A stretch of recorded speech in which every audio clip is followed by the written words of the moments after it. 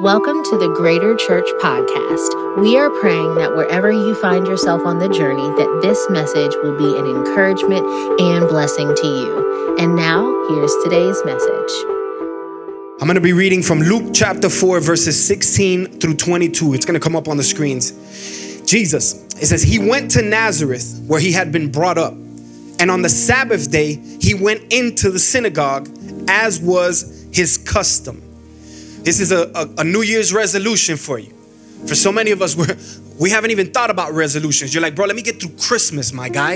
I don't want to think about the next year. Just let me get through one thing. But for those of us that are thinking about resolutions, here's a really good one for you. One that Jesus did. The Bible says that on the Sabbath day that he went into the synagogue, aka the church, as was his custom, meaning what he regularly did, what he frequented, what was his habit. 2022, make it a habit to go to church. All 4.5 of y'all, I'll see y'all here on Sundays. As was his custom, he stood up to read. And the scroll of the prophet Isaiah was handed to him. Unrolling it, he found the place where it was written, "The Spirit of the Lord is on me, because he has anointed me to proclaim the good news to the poor. He has sent me to proclaim freedom for the prisoners and recovery of sight for the blind, to set the oppressed free, to proclaim the year of the Lord's favor." In just a second, we're going to land in that spot, and it's going to make so much more sense. Then he rolled up the scroll, he gave it back to the attendant, and he sat down. The eyes of everyone in the synagogue were fastened on him. He began by saying to them, "Today, the scripture is fulfilled in your hearing." All spoke well of him and were amazed at the gracious words that came from his lips. "Isn't this Joseph's son?" they asked. Hey, over the next few minutes, hoping that you're taking notes, but I want to speak to you from an idea that I think if we catch this, it's going to help us, not in the Christmas time, not in 2022, but in our lives. And it's called the Christmas time limit. The Christmas time limit. Come on, let's pray. Dear Lord, we love you. We thank you for this opportunity that we have to just come before you. We're grateful that we get to sing songs about you, that we get to worship you. And in this season, Lord God, help us to bring our souls and to calm down, Lord. Help us to eliminate distractions right now, Lord, not to worry about the text or what we need to do or what needs to be purchased. Father, I pray that right now we would be still, as the psalmist said, that we would know that you are God. Help our souls to be still. Help our minds to be still. Help us to learn. Open our hearts, Lord God. Father, I pray John 3:30, let me decrease that you may increase. Father, I pray that your words would come forth, and as the double-edged sword that they are, may it do the work, Father, that no man, no surgeon, no doctor, Lord God, no pastor can do, that only you can do, Jesus. Lord, we love you and we thank you. It's in Jesus' name we pray, Lord. Amen and amen. Come on, would you put your hands together one more time for Jesus? If you're excited for the word to come forth, come on, would you put your hands together? Greater Church, if you're watching online, come on, would you put some hearts in there and engage with us? Amen. The Christmas time limit. The Christmas time limit. Everything is dictated by time. Yo, it's insane. There are a couple of different ways that you can describe time. There's chronos time, right? So that means that's the time that we live by. Right now, it's 12:14 or 12:12 right now. So I put a little bit ahead of time so that I don't preach too long for y'all, because I could keep y'all here till about 3 o'clock in the afternoon. But listen, what happens is this. We have our time, and we know that in a little while, it's going to be the afternoon. And then after the afternoon, we're going to know it's the evening, and then we go to sleep, and then it's the morning, and we have times, and there's dates that are put on it. There's days that are put on it. There's weeks, and we separated our weeks: Monday, Tuesday, Wednesday, Thursday, Friday, Saturday, and Sunday. We have months. I'm not going to tell you all the months. You should know them by now. We have 12 different months. We have a year, and what it helps us to break up our times. And we know that timing is everything. Like, imagine in a wedding, yo, the bride doesn't come out first. You're beautiful. You did your makeup. I mean, your face is beautiful. Your hair looks amazing, girl. That dress looks like the Lord put it on you. I mean, you look incredible. But bro, you're not going to come out first. You're going to wait till everybody's walked. And you're going to come out and right in the middle of the aisle, bam, you just, ha. And then it'd be you and your dad, whoever's walking you down, and your dad's carrying a shotgun. You're gonna walk down the aisle together. I mean, everything is about timing. This whole life, everything that we live, it's all controlled by time. We're all dictated by time. I can show you what it looks like. There's 3 types of people here. If you know me, you know I'm a notorious categorizer. I will categorize you in a second. But there's 3 of you in this room right now. There's some of you that are called the preparers. Here's what the preparers are. On Black Friday, you did all your Christmas shopping. Or the week after, because Black Friday doesn't even mean anything anymore. Now it's like Monday. The same deal they have on Black Friday, they have it Monday, on Tuesday, on Wednesday, Thursday, Friday. They probably still have the deal going on right now. But for some of you, you've already got it. You had the list figured out. You told your kids, bro, if you don't get your list in on time, like you don't even play. Like, I mean, you're prepared to the T. You're like, I'm not doing none of that stuff. You put up the Christmas lights while the turkey was in the oven. You were thinking about the trees and the lights, and you were thinking about everything. And then there's the participators. I kind of fall into that, like I don't like listening to Christmas music until Thanksgiving is over. Let's thank the Lord, and then we're going to celebrate Jesus. Like, I don't want to listen to Mariah Carey on Thanksgiving or on November. No, that's my birthday month. I'm going to turn up my birthday month. That's what I want to do. But then when, I put the Christmas lights at an acceptable time, my wife has turned me into a little bit of a preparer, though, because she literally has all the Christmas gifts. I mean, we had the tree up. I mean, we had lights up, even though it was in phases. Like, it was one week we put a little bit of the lights and then we put another one. But I'm kind of in that middle. And then there's the third special group that I'm not going to say whether you do or do not partake in or are a part of, which is the procrastinators. I say Christmas and you're like, Chino, can you just do an altar call, my guy? Because I need to hit target ASAP. You are the part of the crew that whenever it is Christmas or an anniversary or you're on Google looking up 10 things to buy my wife for her birthday, you out here buying Twizzlers and Coke. I've been there, you can tell. I've been there. We've been rushing. And the procrastinators, bro, you're trying to put everything together and you're just trying to figure it out. For some of us, it's Christmas Eve. And the only place that is open on Christmas Eve, make sure y'all at church on Christmas Eve, but the only place that is open is CVS. And you're walking around with the walk of shame because you're looking for some weird toy to buy your kids. And then there's people that are waiting for you and you're like, I don't even know what this thing is. He's going to like it. No, he's not going to like it. He's not. It's not going to fit him. You were supposed to get an extra large. The medium is not going to work. But you say that's the only thing they got. So it's the thought that counts. No, think earlier. What happens is that in every category that we find ourselves in, we are dictated. We have parameters around us that are all about time, because timing is everything. The world was created. And one of the things that God created, he's outside of time. He's in Chronos time. So God was there at the very foundation of the earth, and he's at the day that you're going to pass away. He's also at the day that the rapture will happen. And yet he was in 1997. And yet in 2003, he's omniscient. He can be everywhere at all times. That's why the only person that can heal the wounds that you have been dealing with, for some of us, we're taking psychiatrists and we're going to therapists. None of that is bad. We're taking medicine. We're trying to do all of these different things to heal a wound that happened to us when we were young. We haven't processed, we haven't dealt with it, and time has passed, but that wound hasn't passed. The only person that can step into your past is God, because he lives outside of that. Not only can he step into your past, he acknowledges it, but he's the only one that can heal it. This God that we serve, he's outside of time.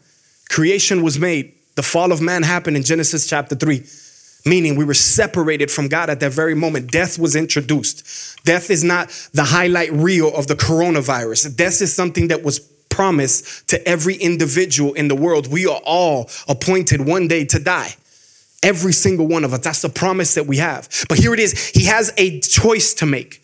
And in the very moment where Adam and Eve has sinned against them, and I'm not insulting your intelligence, but for some of our friends who may have not known the story or have no idea how this whole thing came about, Adam and Eve sinned against God. And when they sinned against God, there was a separation, because the Bible says that sin is like a stench unto God's nostril. He can't even smell sin because he hates it. He has to turn his face from it. That's why we see Jesus on the cross. And one of the words that he says, his final words, is that my Father, why have you forsaken him? Why have you forsaken me? God has to turn his face from his son, because on his son was my sins. So here it is that God has to create a plan. And he says, what I'm going to do is that I'm going to bring a seed. His name is going to be Jesus. It doesn't explain it all in there, but he says, I'm going to bring a seed who's going to rescue you. He's going to ransom you. He's going to save you. This is the one that's going to make everything right again, but in the fullness of time. See, we're living in this thing called time. So the prophets and the pastors and the priests, and they walk through and they have the law where you have to earn certain things and you have to do certain things to be able to accept God's love, and you have to sacrifice things and you have to play the xylophone right. What is it? That thing. And you have to do all of these things right, and you have to do them correctly so that God can finally accept you. But then we get to the point, the Christmas story, where the Magi see the star in the sky. And they begin to follow this star. And when they follow it, they get to this manger scene where it didn't look how they planned it was going to look like. They didn't think this way was the way that they were going to introduce their child into the story. But Jesus is born. My question that I've always asked, especially during the Christmas season, what does that mean to me? Like, I get it. I understand it. I love Christmas. I love everything about the child. But timing has everything to do with everything. See, that child, even in his life, you could begin to see how there are little things that because of timing, God has to change him. He actually leaves from there. He can't even go back to his hometown. He actually has to go to Egypt during a certain season of his life because of timing. Because Herod, who was after him to kill him, he had to die. Egypt, which if you told a Jewish person to go back to Egypt, they would probably spit in your face or slap you, because Egypt was significant of the slavery that they had to deal with. It was written in every book that they read. It was talked about at every Christmas dinner. Every time they sat down and remembered the sovereignty and the redeeming hand of the Lord, they always brought Egypt back. But yet the Bible says that Jesus has to go to Egypt. He spends a little bit of time in Egypt. The time has elapsed. And then all of a sudden they bring him back. He can't go back to where he's from. He has to actually take a detour, and he ends up at Nazareth. Here it is, this Jesus that we're talking to, that he in this time, he has stripped himself of all divinity. He has become like man. Ephesians says, Philippians chapter 1, verse 9, it says that he has stripped himself of divinity and become like us, me and you. He's no longer God. He's a man living in time. It's crazy because this Jesus that we talked about, from the very moment that he was born, he could have began to create miracles. I believe it. He could have continued to do incredible things, but he had to not only bind himself to the laws of our land, to who we are, but he stripped himself so that he can be without sin, just like he proved that you can be. This Jesus, he had to live a sinless life without having everything that he has now, being God, having the Holy Spirit in him. Jesus didn't have any of those things at the very beginning. He was a man just like you and I are. Philippians chapter 1, verse 9. You can go back and read it. He lived a sinless life. Then he gets to the point where time has gotten there. 30 years. 30 years he has lived without doing anything, prepping and learning, taking time to understand what his calling was, falling in love more and more with his Father. At the age of 30 years old, he is baptized, and then he begins his ministry. The Bible says that at the very moment, sin, the only way that you can get sin forgiven is that it would be covered, right? This word named atonement. I'm going somewhere, I promise you. Atonement means that they would, once a year, they would cover their sins. They would bring animals and lambs, and because of the blood of the lamb, because of the blood of the sheep, because of the blood of the sacrificed animal, this would cover their sins. But as soon as they would begin to sin, they would become uncovered. And again, sin would peek its ugly little head again. And once again, the children of Israel would be defiled. They couldn't go back into the church. They couldn't worship. They couldn't do any of those things. So here it is in John chapter 29. The Bible said, John chapter 1, verse 29, that John sees Jesus coming and he's talking about him. And he says, behold, the Lamb of God that will take away the sins of this world. Not cover the sins, but he's going to take away the sins of this world. It is at that very moment that the Bible says that he is wanting to get baptized. And John says, bro, I can't baptize you. You need to baptize me. And he said, let it be done for all to fulfill all righteousness. You need to baptize me, John. He baptizes Jesus. And at that very moment, the Bible says that the heavens open up. This is my son in whom I am delighted with, in whom I am pleased with. This is Jesus. And it says that the Holy Spirit came down likened to a dove. It wasn't a dove, guys. It wasn't like TBN messed y'all up with that little bird. It wasn't a bird, bro. It was the actual Holy Spirit that the Bible never says, and the Holy Spirit ascended again.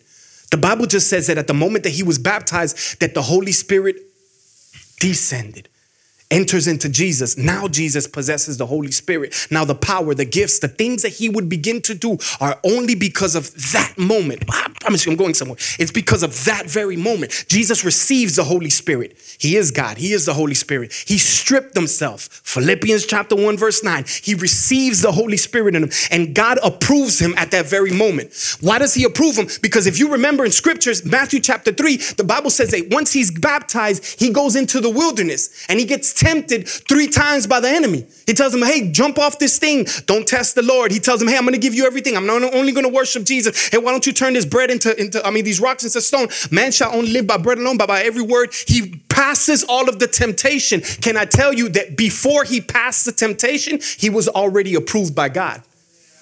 Before he ever stepped into the wilderness, God had already said, that's my son. I'm good. Man, for some of us, I believe that this is a word for us because we try so hard. I'm going to explain it in a second. We try so hard to earn God's favor, to earn God's love. We try to figure it out, but you don't understand that you already got the green light from your dad. That the moment that you confess with your mouth and you believe Romans chapter 10, verse 9, you get your green light. Your dad is good with you. He's fine with you, bro. Like we try to earn this thing. Now we could talk about sin and we will, and we could talk about holiness and we will, and sanctification, the process that once you get saved, you should be changing. You should be becoming another person. But before you become that other person, he still loves you. You don't understand that? He still loves you. Jesus, 30 years old, he gets baptized. He begins his ministry. Insane. Because when he begins his ministry, he does what he always does. He goes to the church. When he goes to the church, he gets up there and he begins to open up the scroll, and he unwraps the scroll and he begins to read the words that are penned by Isaiah chapter 61. It says, the Spirit of the Lord is on me because he has anointed me to proclaim good news to the poor. He has sent me to proclaim freedom for the prisoners and recovery of sight for the blind, to set the oppressed free, to proclaim the year of the Lord's favor. Mic drop. He rolls it back up and then he goes and he has a seat. At this moment, everything that they've been waiting for, everybody who was in the crowd, the words that he just spoke were the very reason why they had a smile on their face, why they can go through hard time, why they existed through slavery, why they would bear all of the burdens of life, but still have hope that one day a Messiah is going to come. And when he comes, he's going to do these things. And here it is that this man gets up there and he talks about it in church. And he says, this is what I'm going to do. And he mic drops. And then he says one phrase that I'm hoping would bring encouragement to you today. He says, everything that you read today is being fulfilled. Meaning, all of these things that I just said, the reason why I came is to do every one of these things in your life. Can I tell you something? That the promises of God don't have a time limit. That those promises that were alive and active in the children of Israel, that they're alive and active in our own personal life. That what I just read right now was really for you. That everything, these 5 promises, they're real in our life and we can actually benefit. We can actually live in these 5 promises. I'll show you just in a second. The Bible says that Jesus says, I came to preach the gospel to the poor. The gospel, or the good news to the poor. The gospel, meaning the good news, meaning you were far from God. You were separated. There was nothing you can do to earn God's love. Nothing you can do to earn God's favor. He desires perfection, holiness. Nothing. The wages of sin is death. That's the only thing that you can pay. Your wages is what you get when you work. And every single one of us, I don't know if you're perfect. If you are, I kind of need to hand you the microphone so you can teach us. But if you've had sin in your life, then that means that you are discontinued from a relationship with God, meaning that you're on your way to hell. If you sinned at all, you've done anything wrong, you're going to hell. Like I'm saying, that's not me. That's what the scripture says. But the good news is that God would step into time. And in 1 Corinthians, the Bible says, he who knew no sin, Jesus, became sin. Everything that I had done wrong, Jesus took it on himself and became sin so that I may become the righteousness of God. Meaning that every one of my sins that Jesus got pinned on the cross, like I said, in just a few months, in 6 months on the other side of 2022, we're going to talk about the sacrificial death, the cross of Jesus. And it was on that cross that Jesus didn't die for us, but he actually died as us. That me and you should have paid the payment, but Jesus switches it. That's the gospel. That God came down, that he lived a sinless life, that he died for your sins, and then he gave you life. And he told you, now you're right with the Father. Now you don't need a veil to stand before my Father. Now you don't need sacrifices. You don't need animals. Come on, that's good news. Now you don't need to do things the way that everybody else does them for you to have access to me. You have access to me because my Son granted it for you. The beauty of the gospel is the good news. That we are reunited with a God for all of eternity. I'm going to preach the gospel to the poor. When we think about the word poor, that doesn't mean a financial situation. That's not an economic bracket. When he's talking about the poor, he's talking about those that can't afford it. I'm telling you, we cannot afford salvation. You can't give tithes enough. Make sure y'all give y'all tithes. You can't serve enough at church. Make sure y'all serve. You can't be a part of a member of a church. You can't just walk your way into a relationship to pay for your relationship with God. No, that's done freely. Jesus has given you that.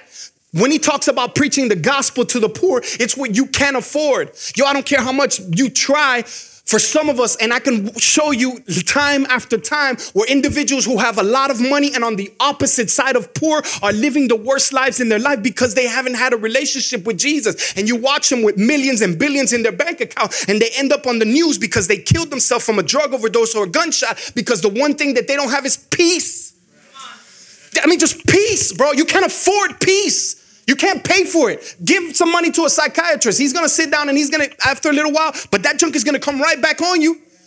But here it is that we serve a God that he preaches the good news to the poor. He gives it to us. We have access to a relationship with God. Come on, man. That's good news.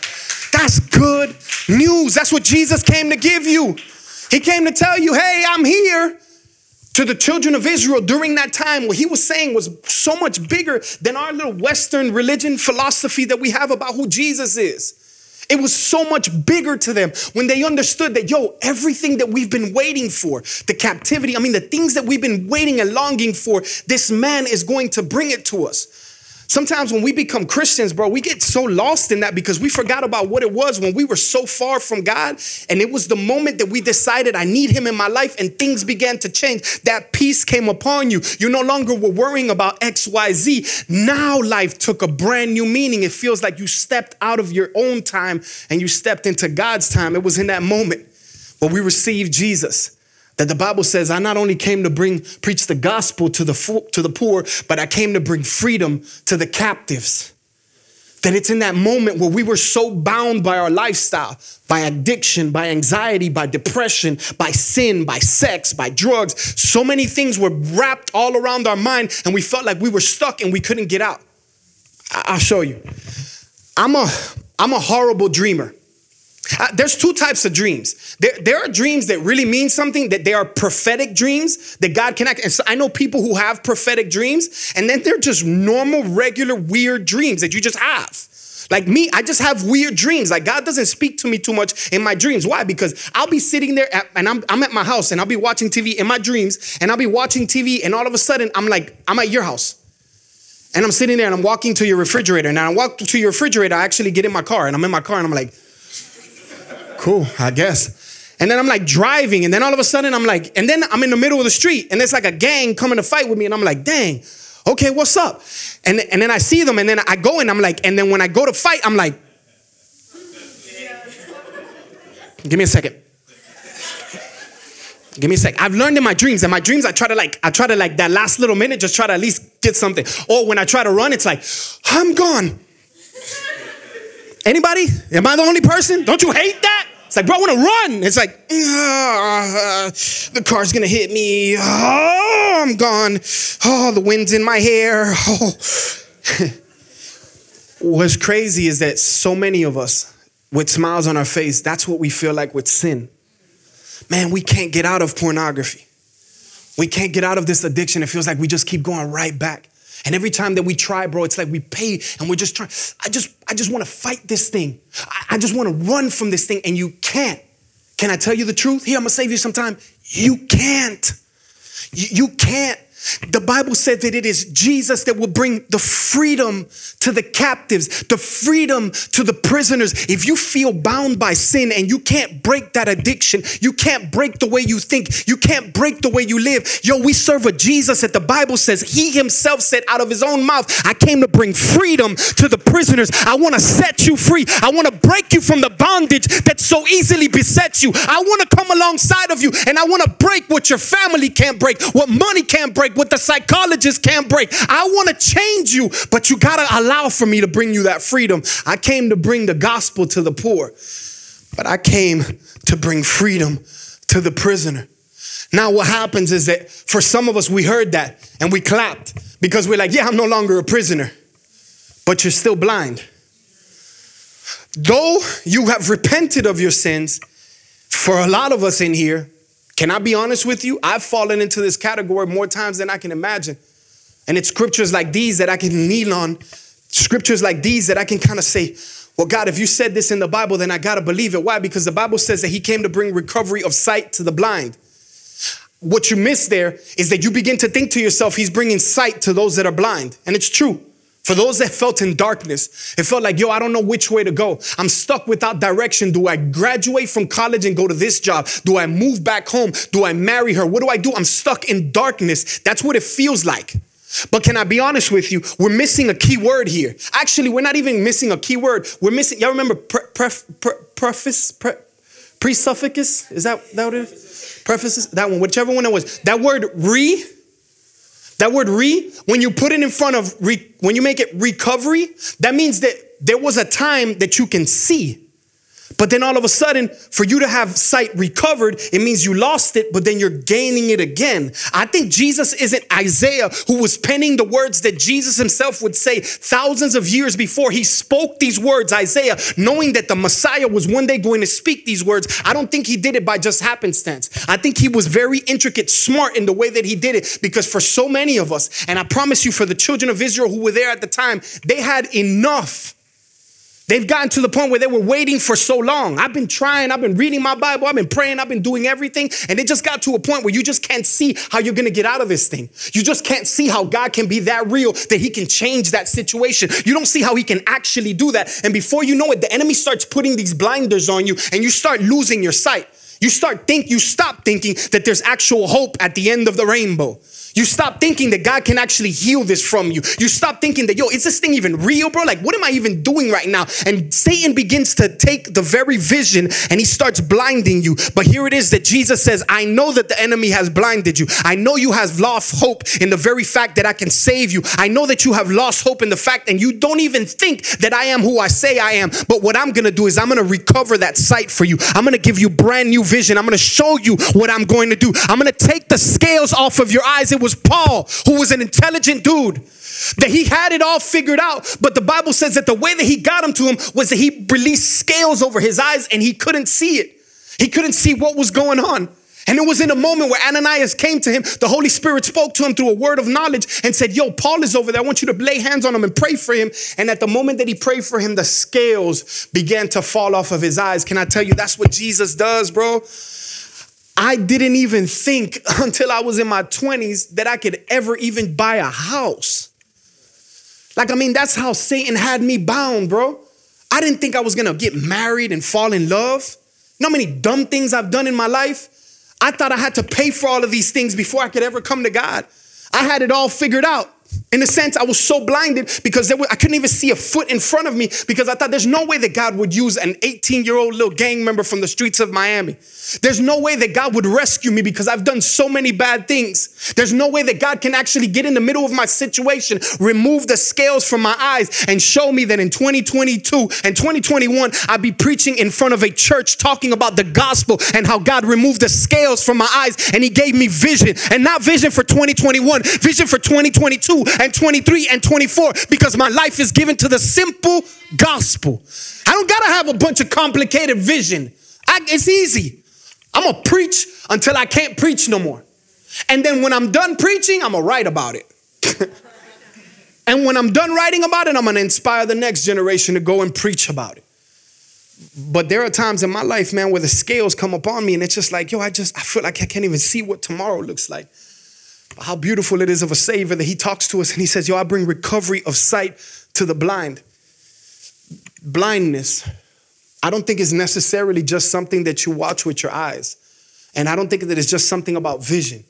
It's easy. You can preach that. Oh, come on, round up. Yeah, God got you. For some of us, we hear those things, but deep-seated inside of us, and we've talked about this for the last 2 weeks, and if you haven't, when you weren't a part of this on the journey with us, you can go back and listen to the messages on YouTube, Facebook. But what happened was that we had these thoughts that during the Christmas season, a lot of people are dealing with depression. A lot of people are dealing with anxiety. The Bible says that Joseph, he hears he's about to marry this girl. And when he's going to marry this girl, she tells him, hey, Joseph, hey, Joe, how are you? Hey, I'm pregnant. And then it says that he goes and he begins to think to himself, well, I love the law. And according to the law, she needs to be killed. I don't want her to lose her life, but I feel like she broke mine. But I'm going to divorce her privately. And then I'm going to just try to move on with my life. I can't imagine what that thought, if husbands, wives, we know that I just can't even imagine what that thought was like, the heartbreak that he experienced during that time. And we unpacked what it looked like in our own lives and how Christmas isn't just about the jolly Saint Nick. There are so many of us that are dealing with depression, anxiety. And out of 9 reasons, psychologists say that 9 reasons that depression enters into our life, only 2 of them are biological, genetical, or mind changes. 7 of them are lifestyle things that we do. That this thing called the cell phone, that thing kills us. So much of the way we eat, the lack of sleep that we have. And we could go down the list. Go back and listen to the other 2 messages. I don't have the time to recap all of that stuff because I want to get you out of here. But I promise you, so much of what we deal with is found in our lifestyle. But look at this. Not only is the blind eyes, but the Bible says that he came to set the oppressed free. So when we talk about these different tactics or these different ideals or different things that you can do to be able to lift that depression when it comes on you, we talked about how you can turn on worship and you begin to listen to worship and how it starts freeing your mind and you start singing the songs and it feels like you just have this spiritual moment with God, that you can actually start exercising and going to sleep, that it's spiritual, that you got to do some spiritual warfare. You got to write some stuff down in some scriptures that when things start coming against you and your family, that you begin to fight against those things. We talk about all of these different tactics, but we always have to lay our head on the fact that God loves us and that he will set us free from the bondage of depression, anxiety, of fear, of suicidal thoughts, that he promised in scripture that he was going to set you free. If you're oppressed and you feel like, I can't shake it. I know a God that broke that. It's a promise in the Bible. And if you trust him, just trust him. What do you got to lose? But when you do trust him, the Bible says that he not only changes it, he takes the scales out of your eyes. You begin to have new vision. But that feeling that you have, it begins to lift. And I could breathe again. Like I could start walking through life and I'm not afraid of what might come. I'm not afraid of the payments that I have to pay to be good with God, because that's the way we treat God, right? I got to pay something. I'll show you what that is. The Bible says that Jesus says to them, I'm going to do all of these things. And then he lands. He said, I'm going to bring the gospel to the poor, freedom to the prisoners. I'm going to recover sight to the blind. I'm going to set the oppressed free. I'm going to bring that healing into you. And then he says, and I'm going to announce the acceptable year of the Lord. The acceptable year of the Lord, the word or the thought there is this thought of Jubilee. Jubilee. Here's what Jubilee is. Jubilee would happen every 7 years or 50 years. What would happen is that for 7 years, you would till the ground and you would work the ground and you would do all of these things and you would make sure that everything is nice at the house and you would do all this. And then after the 7th year, on the 8th year, you would just let it die dormant, that you wouldn't put or plant anything. Let it grow whatever grows. But that moment, you just let it happen. That's a good word for us. Work hard for 7 days. On the 8th day, stop being so productive. Get off your phone. Stop watching TV. Don't go into work because I need to answer this. Stop. There's a word for you. Here, Christmas, take the 8th day and let it lie dormant. Don't reproduce. Don't be fruitful. Just chill. Don't even change your underwears. Horrible. Just lay there. Just whatever. You don't like my stank. The Lord set me free. Chino said that.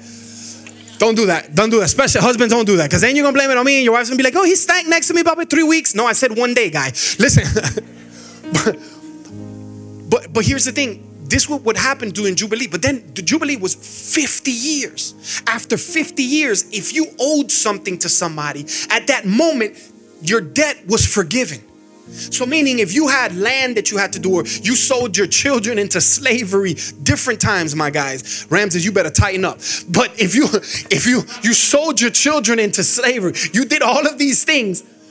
After 50 years, the debt would be canceled and your children would come home. Meaning, Ramses would leave. He was 13 years old. I sold him off to slavery, praise the Lord, because he ain't acting right. Threatening in the house of the Lord. Therapy sessions. And after, 20 years, maybe 30 years, maybe 50 years, after some time, he would come back and he'd have a beard and he'd look like me. And my wife would be at the window, babe, look, who is that? And it would come back. And the debt would be canceled. The land would become yours again. See, there's a debt that we have to pay. And it's the debt of sin. But what Jesus was saying is that I'm going to give you favor. Meaning I'm going to look at you and I'm going to give you your own personal Jubilee. The beautiful part about it is that we don't have to wait 50 years. The Christmas time limit. A few years ago, me and the director, so here at Greater Church, we have directors that run different ministries. So like Nunzi is over the worship ministry and she's the director. And then we have our G-Kids director and we have Jamal who's in the back who is directing, watches over our welcome team. When you come in, they sat you down, they welcomed you, etc. and etc. We have different directors that are in different places. And what we try to do is that every so often we get together and we just hang out. We do this with our teams, but we also do this with the directors. And me and my wife will bring them to the house. Not so long ago, we had them all over. We had breakfast. And this particular one, we were like, yo, let's go do an escape room. Dumbest idea. Dumbest idea, but it was fun. You remember that, babe? We said, we're going to do the escape room. Probably won't do that again. But we're going to do the escape room. And we decided to do the escape room. And here's the thing about me is that you will notice I love strategy. And I love leadership. And I'm always watching and gleaning. Like I love having conversations with Jamal, with Tommy, because these guys have been in the military for so long. And these guys have, when they start talking to me, they start showing me things and I'm like, dang, that's the way the Bible thinks. And I love it. I love all this leadership structure. I love all of that stuff. So my thing is that I love to walk into spaces where there's chaos going on. My wife hates it about me, but I love chaos. I like to be in the middle of chaos. I'm like, it's like a tornado. I'm like, oh my God, this is the best thing ever. I love it. Because I thrive in it. I automatically, it's like another gear hits on and I'm like, dum, dum, like I start thinking differently and I love it. Well, this particular day, we decided, yo, we're going to go out to this escape room. And I don't even remember what it was. It was like a nuclear bomb that we had to deactivate. In those moments, though, what I love to do is I like to just step back because I'm very inspirational and motivational and I can speak loud and I take charge and I do all of these leadership things that what happens is that people start to, well, you do it, Chino. And what I do is in these moments, I just step back and I just watch. I want to see where the leaders are. And slowly but slowly you start watching. No, we need to do this. It's 3, 3, 3. That's 9. It's the Holy Spirit. We need to divide it by 14. Go over here, put the key. I'm like, yo, this is not church, my guy. But it's and you start watching. And then I don't remember. We were just watching them. And then they start arguing. That's not what we're going to do. We're going to die. Oh, you're in an escape room. We paid $60. This is fake. I promise you it's fake. We're not going to die. But I just sit there and I watch. And I'm just like, and then we broke through a room and then we got to the other room and then we got to the other room. I was like, yo, this is the coolest thing ever. Now I start getting into it. So I'm over here in the corner and I'm trying to figure out, I'm looking at the little paper. I'm like, so what do you got to do? I got to go over here. Hey, what if we did, shut up, stupid. I'm like, dang, you got a demon, bro. It just got real. And they're figuring it out and they're running this way and they're running that way. And and then the whole time there's this timer that's slowly going down. And you're watching everybody, they're like, oh my gosh, we're gonna die. I don't understand what it is. These people are running our church. What's happening? I love them. You're looking for a perfect church, this ain't it. Which is why I love it. And we're trying to do all of this stuff. And then finally, we figure out another piece and then another piece. And then we get to a point where we're all stuck. And then the truth and the reality of it starts to hit you. there's no way we're going to figure this thing out before the time ticks and we're all going to die because a bomb is going to take us all out and we're all going to die. But you start watching the attitudes start coming down. People start getting kind of to this space where they're just like, well, I don't know. What the heck does this mean? Why are these 3 digits? But there's 3 clocks on the wall. Yeah, but then there's 3 things on the door. But then there's 3 rats on the floor. And then there's 3 things here. And you're just like, 3 everywhere. It's the Holy Ghost. It's the Father, Son, and the Holy Spirit. Just I don't know. But you start watching as people just, it's like they kind of start calming down and landing and just saying, yo, this is going to suck. And we're not going to be able to pass this test. And then they get to a place where that thing starts tickling down, and then all of a sudden something happens. Boom. We all died. We're all dead. Everybody's in the room and we're all dead. I couldn't figure it out. I'm as dumb as everybody else, probably the dumbest one in the room, which is a good leadership. That's why you keep smart people around you. But I had all of these smart individuals and we all died. But then all of a sudden the person comes in and the person starts telling us, look, all you had to do is, I'm sorry if I'm out of camera right now, but all you had to do is you just had to go boom. Once you hit the 7th one, you would open the door. And then once you hit the 7th one, the code is right here. Look, the code right there. Once you did the code is going to bring you right here. And then all you have to do is just say, open the door. Open the door. Open the door. And then they will open the door and then you're getting out of this place. And it was funny because after the time limit was when we got the revelation of how to get out of all this mess. That's what life looks like a lot of times for us. You begin stuff and you're trying to fight this thing and trying to figure it out. If I just give more money to the church, if I just come more times to the church, if I just pray more. You know what? I'm not just going to pray regularly. Every time I pray, I'm just going to do one of these and I'm going to kneel. Oh, you know what? I'm going to just really get low, Father, right now. And I'm going to do the whole Catholic thing in Jesus' name. I'm going to try to do all of this stuff. And we try to work our way towards this thing. But then we feel like every bit of money, everything that we do, it just doesn't work. And it just feels like, I get to the point, and then you get so excited because you're like, I'm gonna work it work, I'm gonna make it work. And you don't rest in the fact that God loves you, that He came to set you free, that He came to love you. You don't rest in that. You're trying to build on top of that. So you do all of these things, and then you get to the point where you're just tired. And it's a season, right? Like I've been there. And you're just like, I don't even feel like, I just read 4 chapters, and bro, I don't even know what I just read. I try to pray, but it's been about 2 days. And Father, I love you in Jesus' name. Protect my kids. And it feels like you start to land a little bit with your faith and life. You get to this place where you're just like, yo, is it even worth it? Like, what am I even doing? And then there are these moments where we have a fork in the road. And it's a dangerous place to be at. Because I have met tons of my friends, tons of my own family members. Can I tell you the truth? I've been at that fork in the road a few times. And if it wasn't for the grace of God, because you get to this fork in the road where you're just like, yo, do I keep pushing and keep trying? Or do I just give up on this stuff? Like, she'll find somebody. My kids will get another dad. You know, the church will figure this junk out by themselves. They're Christians. They love the Lord. They just go to another church. Or do I just keep pushing at this thing? Because I tried, and it felt like the pandemic just freaking ravaged us. We got a quarter of our room. The other quarter is watching online. I broke the church. Fauci broke the church. And it's crazy because I've seen people who have taken that other road and they've given up on so many different things, to the point even people who I've known personally who have taken their life because they've gotten to this place where they're just like, God can't help me. And they've given up on marriages, they've given up on churches, they've given up on jobs, they've given up on everything. And it's a slope that begins to tell you. The Bible talks about it in Hebrews chapter 4. It's like a ring that as you begin to lose weight, it begins to fall off your finger. But then there's this other side that Galatians chapter 6 verse 9 says that if you don't faint, if you don't give up, if you don't stop while doing good, in due time you will receive a reward. The reward that I receive on a daily basis is that one of you will call me and tell me, yo, Chino, thank you for helping me out through this season.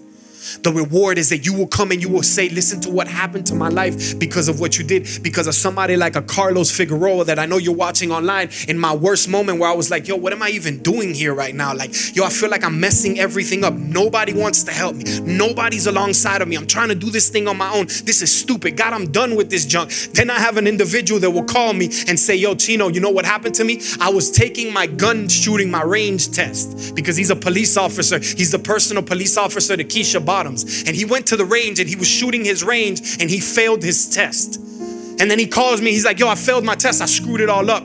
They had to pull him out because he was dealing with MS. And his body had an episode and they brought him out. And I messed this whole thing up. And then he calls me going through it just like he was. And he tells me, yo, in all my mess ups, I end up going back to the police station. And when I go back to the police station, I went to go talk to my lieutenant and I watched that my lieutenant's knee was hurting.